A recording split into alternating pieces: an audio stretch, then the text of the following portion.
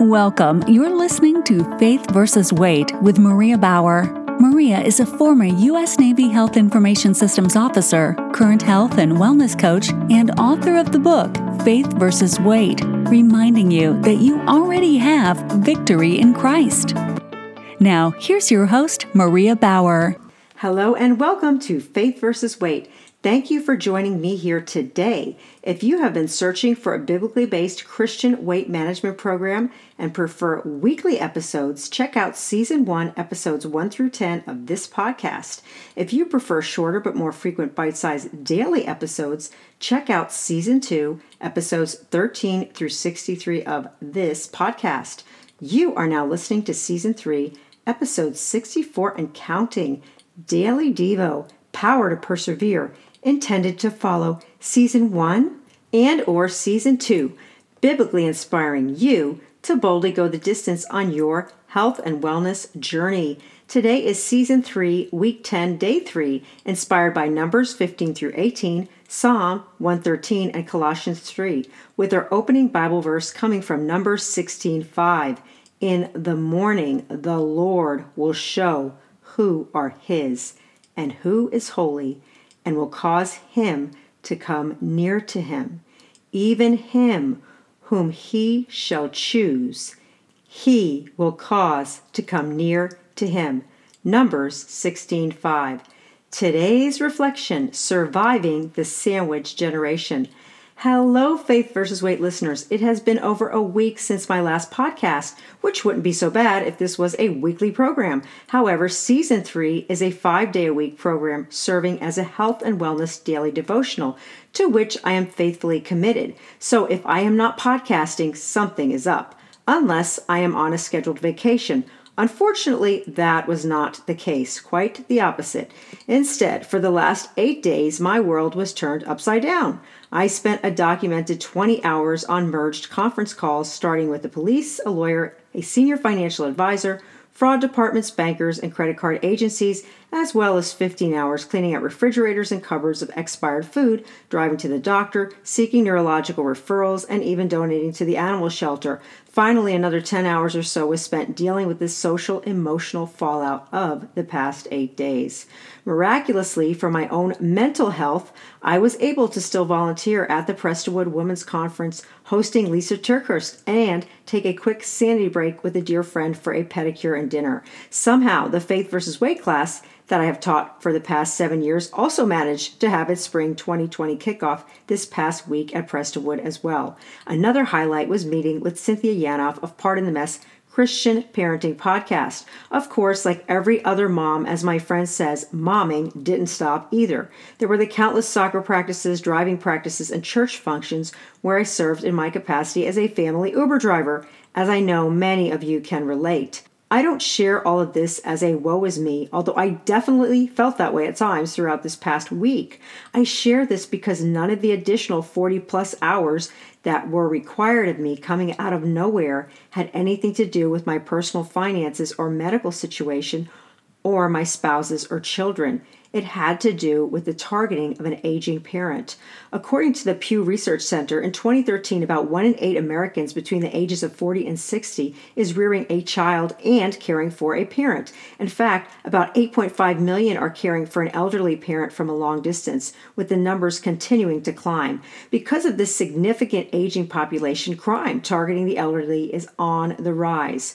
One of the easiest crimes to get away with seems to be financial fraud. Bloomberg put out an online article titled, How Criminals Steal $37 billion a year from the elderly, citing phone scams, online scammers, and even friends and family members. And I quote, "It may appear that the victim gave consent, but it's often based on manipulation or deception," which was what happened in our case. In 2016, the article says this type of exploitation became a public health issue because many elderly that have experienced this are not only financially wiped out, but also feel a host of destructive emotions. So sad. So I wanted to share some tips of how we coped with this, not being any type of financial genius or aging expert, just your average sandwich generation soccer mom, armed first and foremost with the Word of God. But the soul who does anything with a high hand whether he is native born or a foreigner, the same blasphemes the Lord, and that soul shall be cut off from among his people. Numbers 15:30. A high hand in the Bible is best described as basically shaking your fist at God, someone who has no regard for what the Lord thinks of his or her activity.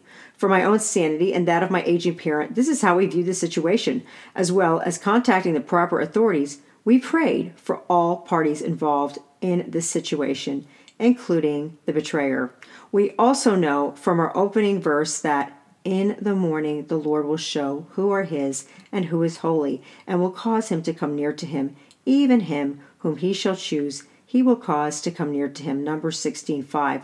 I basically reminded my aging parent that no matter what happened, God is still on the throne and is near to all who call upon him. Although in my mind I was giving a Herculean effort, I also had to keep in mind the social emotional aspect of what my aging parent was going through. Because of the betrayal of someone that appeared to be a trusted friend, my aging parent started also questioning my intentions to help. In addition to that, during 90% of our merged calls with my aging parent on the line, I was scrutinized by the financial agencies that we contacted, which of course was a good thing, but very frustrating at the time as I was trying to help. This doubled and sometimes tripled the amount of time for every single call. My parents' additional lack of trust hurt. But I had to remind myself that this can easily happen after being betrayed. However, I still felt the sting of bearing the brunt of the questioning why I was helping in the first place. This, along with the financial institution's sometimes patronizing attitude, reminded me of another one of our scripture quotes from today, coming from Numbers chapter 16. In this scenario, 250 chiefs of the congregation rose up against Moses and Aaron and said, "You have gone too far. Why then do you exalt yourselves?" Basically viewing Moses and Aaron as overstepping their bounds by leading the people of Israel. It was basically a thanks but no thanks. You are not any better than us. We don't need your help. Meanwhile, Moses and Aaron were serving, not exalting themselves. However, I am sure, like them and you and me, we've all been in a position where you were trying to help someone, but were instead not only pushed away, but maybe even accused and or insulted.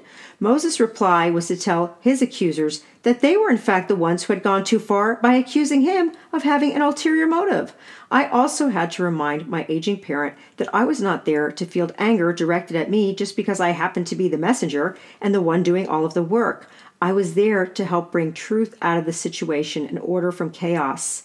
Above all these things, walk in love, which is the bond of perfection, Colossians 3:14. The only way I was able to continue to help was to know that the Lord was in charge and that he was the one I was accountable to in the end, which meant continuing to love and protect my aging parent amidst the barbs. Sometimes it is just plain hard to help someone who has been betrayed, since hurt people hurt people. Only the love of Jesus can get us past this. He came to set us free, and our thank you was a crucifixion. Now I would like to share a combination of tips from my friend Sarah and I that I applied during this time of mayhem. Most of these recommendations were from her, with a few of my own personal twists and anecdotes. In Sarah's case, her mother-in-law was writing large checks weekly to, quote, secure, end quote, investments and her Social Security. Her grandmother started doing the same before they could stop her. This is our combined list for damage control. All of these may not apply to you, but some might. Add yourself to the checking account now before it's too hard to do later. Set up online checking and savings alerts. This is very easy. Take away the checkbook and debit card on the main account. In our case, we set up a smaller cash account with a separate ATM card so that my parents still had access to cash, but in small amounts, with this account also having alerts. Lower the credit card limit and add yourself as an authorized user. Check mail or get a P.O. box close by so your loved ones are not susceptible to mail fraud. If you do not live close by or are unable to check mail daily, set up informed delivery through the U.S. Post Office. This was a great tip from my friend Jane. Make sure bills are getting paid. Do a credit search on Equifax, Experian, and TransUnion. This was invaluable. We found credit card fraud in addition to what was already going on, thanks to my husband. Put a credit freeze through Equifax, Experian, and TransUnion. This will stop any future fraudulent credit card applications and additional loans, since you may not have any idea of how much personal information has leaked. We had to close down several credit card accounts, moving over any household bills that were on autopay from the closed accounts. Beyond financial, get an authorized release of medical information form from the primary care doctor.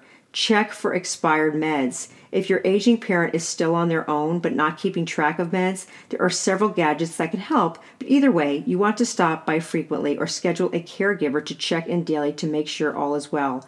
Turn off the gas/flip the electric circuit on the oven. Check for expired food. I would have never known how much was expired had I not looked in the bottom shelves or the back of the fridge and freezer, as well as the cupboards. Of all the changes, the most difficult for my aging parent, understandably, was giving up the car keys. Even though I had already scheduled a caregiver to split the driving with me, relinquishing the keys was my parents' hardest step. I knew this would be difficult, so I scheduled an initial neurological assessment with the primary care provider and sought advice, just in case I was going overboard. But sadly, I was not. It was time. While we are awaiting a full neurological assessment with a neurologist, one of the ways I helped my aging parent agree that giving up the car keys was best for all involved was stating that in an accident, more than one person can get hurt, and that just wasn't worth the risk.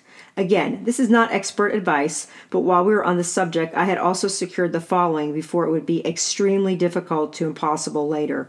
Appointment of guardianship, durable power of attorney for health care, HIPAA release and authorization, physician's directive. If this all sounds like a lot of work, it is. Had I realized the magnitude, I would have spaced it out better. The smartest thing I did was secure the last 5 documents I just mentioned several months ago. However, the rest of what I just described is the reason I was not podcasting for the past 8 days. If you can space this out, you can save yourself from being taken out of commission for several days as well. In the meantime, I recommend the following for your own sanity. Don't forget to take care of yourself in the midst of these chaotic times.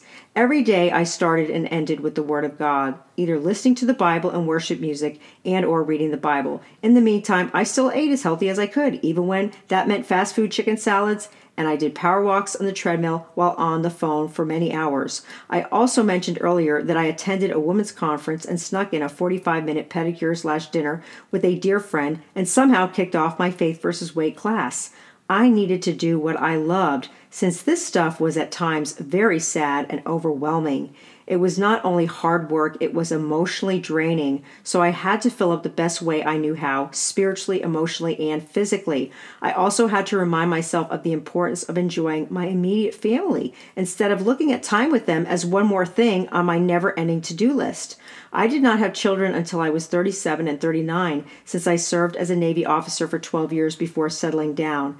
Thankfully, the Lord blessed me with my now teenagers, who can drive me crazy but never away. He settles the barren woman in her home as a joyful mother of children. Psalm 113:9. They saw most of what was going on. It was hard for them, but I know there were some valuable lessons learned. Finally, the devil is constantly on the prowl, but I believe in our situation, this was a wake-up call, and as always, the Lord has already turned it to good. On the bright side, we were able to help and remind an aging parent that not only were they loved, they were not alone. When Christ, your life, is revealed, then you will also be revealed with him in glory. Colossians 3:4. Today's reflection, surviving the sandwich generation. Today's action, pray. During the women's conference, Lisa Turkis talked about either being the victim, villain, or victor, and how only through Jesus Christ can we ever hope to attain the victory. On a side note, Lisa also has a YouTube series called Therapy and Theology that applies to so many issues of betrayal, as well as a book coming out on forgiveness. Check it out. Move. Tackle one of the above items listed earlier each week, so this is not something that overwhelms your schedule if and when the time comes, as it did mine. Act. Take action early before it gets out of hand. Although our situation felt overwhelming, we were able to get a handle on it before it was too late. Today's Daily Devo, Power to Persevere, was inspired by Numbers 15 through 18, Psalm 113, and Colossians 3. If you found this podcast to be helpful, please review and subscribe on Apple Podcasts, Spotify, or your favorite way to listen. Your review matters. When you review and subscribe, you can both encourage others and not miss a single episode as you continue to be biblically inspired to boldly go the distance on your health and wellness journey. To follow Faith vs. Weight on social, check out Instagram and Facebook. For additional program information or to contact me, Maria, please go to mariabauer.com, mariabower.com. For your Christian-based daily dose of health and wellness encouragement, please subscribe to this show on Apple Podcasts, Spotify, or wherever you like to listen. Are you searching for a Christian-based weight management program that actually works? Check out Season 1, Episodes 1 through 10, and Season 2, Episodes 13 through 63 of this podcast. For the print and Kindle versions, check out the book Faith vs. Weight, Magnifying the Glory of God, an action guide, Faith vs. Weight, Daily Strength to Shine.